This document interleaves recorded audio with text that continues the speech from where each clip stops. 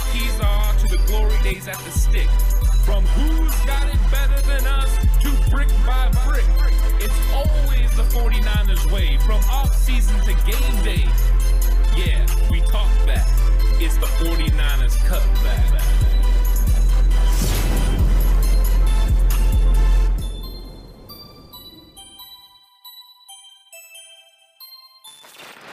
It's 49ers Cutback podcast time. Welcome to the show. We're going to be talking about a position battle that is going to be fun to watch.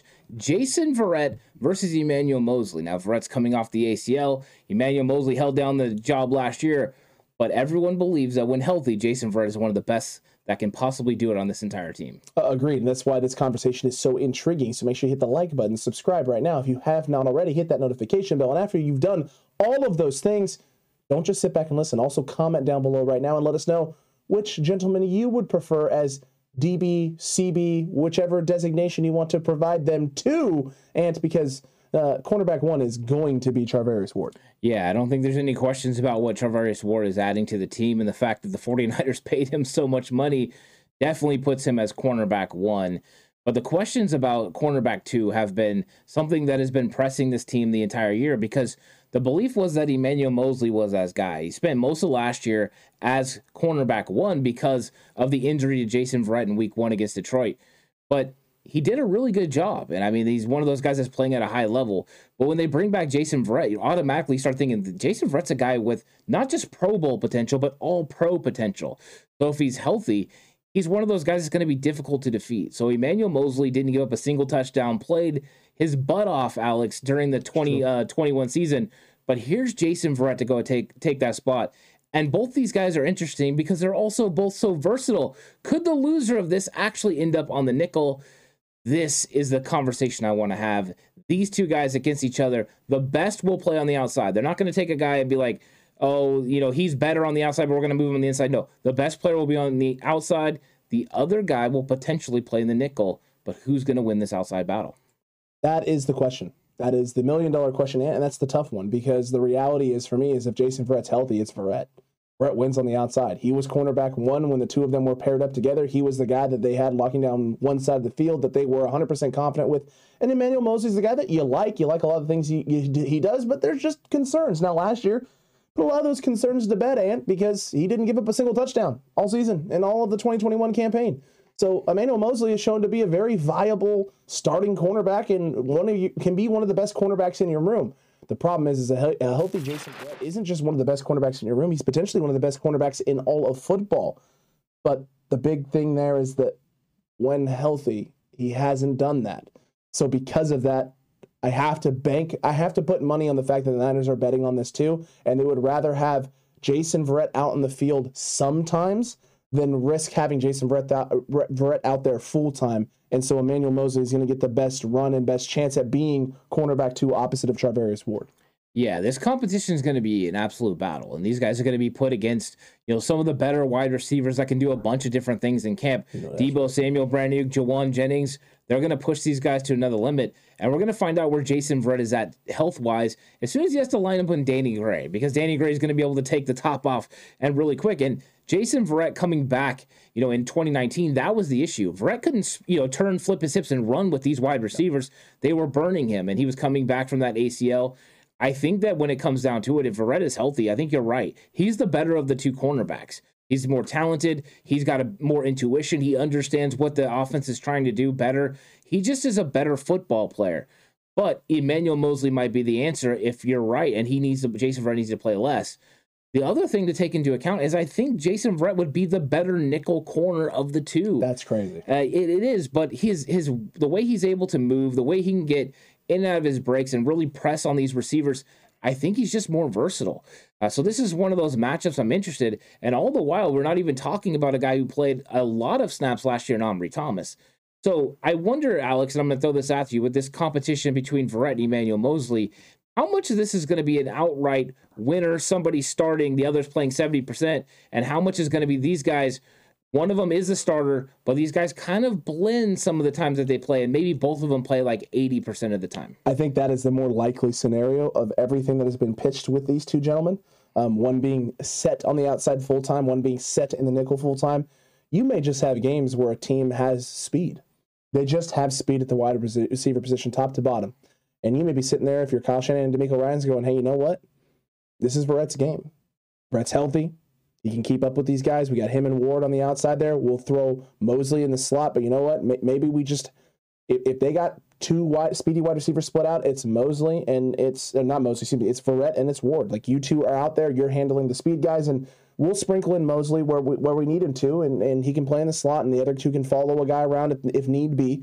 You may also have situations where you got more physical wide receivers, and you know what? I love Jason Verrett, and I think he plays physical, but Emmanuel Mosley has shown, Ant, throughout his time in San Francisco, he has some of his best games playing against physical wideouts. He does. I think you're right. I think both these guys are physical, and the one thing that they bring is they're both good tacklers. Yes. That was an area where sometimes the 49ers had some struggles last year, but Charvarius Ward, really good tackler. Both of these guys, really good tacklers. Having those three guys together, could be a dynamite cornerback room. Not only can they cover, but they can also bring it to you and tackle. They're all very smart. They're all very seasoned. They understand what offenses they're trying to do. To me, it's the makings of a really good group. But first, you have to figure out who's going to, start opposite of Charvarius Ward out of these two. I think we both believe right now, as far as skill set wise, Jason Verrett makes the most sense. But finding a role in which both of them play could be the best scenario for the 49ers. The only other question I would have is, will Jason Verrett actually be ready when we go into training camp? Could this be one of those things where they start him on the PUP list, let him start that way, and eventually come back once he's fully healthy, and maybe Mosley's the guy on the outside initially, and then they ease Jason Verrett into the nickel cornerback spot? It could be something that they do, and it's something to monitor as we get closer, because we know we haven't seen Jason Verrett really do anything football-wise since he got hurt in Detroit.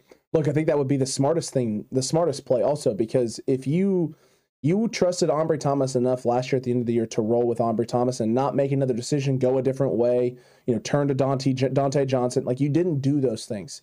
So you trust him enough then. Why not trust him now? Why not let him go into camp and battle here early and see what he's got while you let Jason Verrett rest and get 100% healthy? Maybe you feel like that is, a good option or the best option for the 49ers. Maybe they feel that way, knowing that once Verrett is good to go, that, hey, we have that and we can make the tough decision down. That's the future 49ers problem. That's not our problem right now.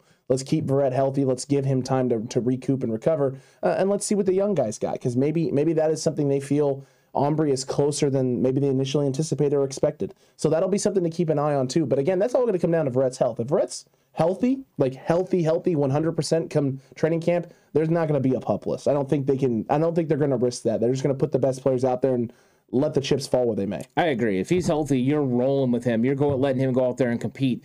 Is there any chance that Ambry Thomas throws himself into the mix and is able to possibly start over either one of these guys? My head says no. Because I saw Ambry last year. I know what Jason Verrett is. I know what Emmanuel Mosley is. He isn't either of those. He's not close. And there's nothing wrong with that, Ambry Thomas. It's okay that you're not Jason Verrett and Emmanuel Mosley. I didn't expect you to. This gentleman here didn't expect you to. Not many fans expected you to be that. You were supposed to have time. So I'm fine with him having time.